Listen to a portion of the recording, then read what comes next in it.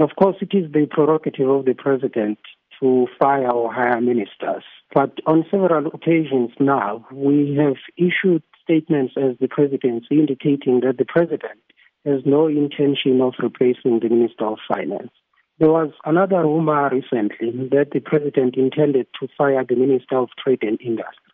Once again, in that case, we issued a statement indicating that the president has no intention of removing the Minister of Trade and Industry.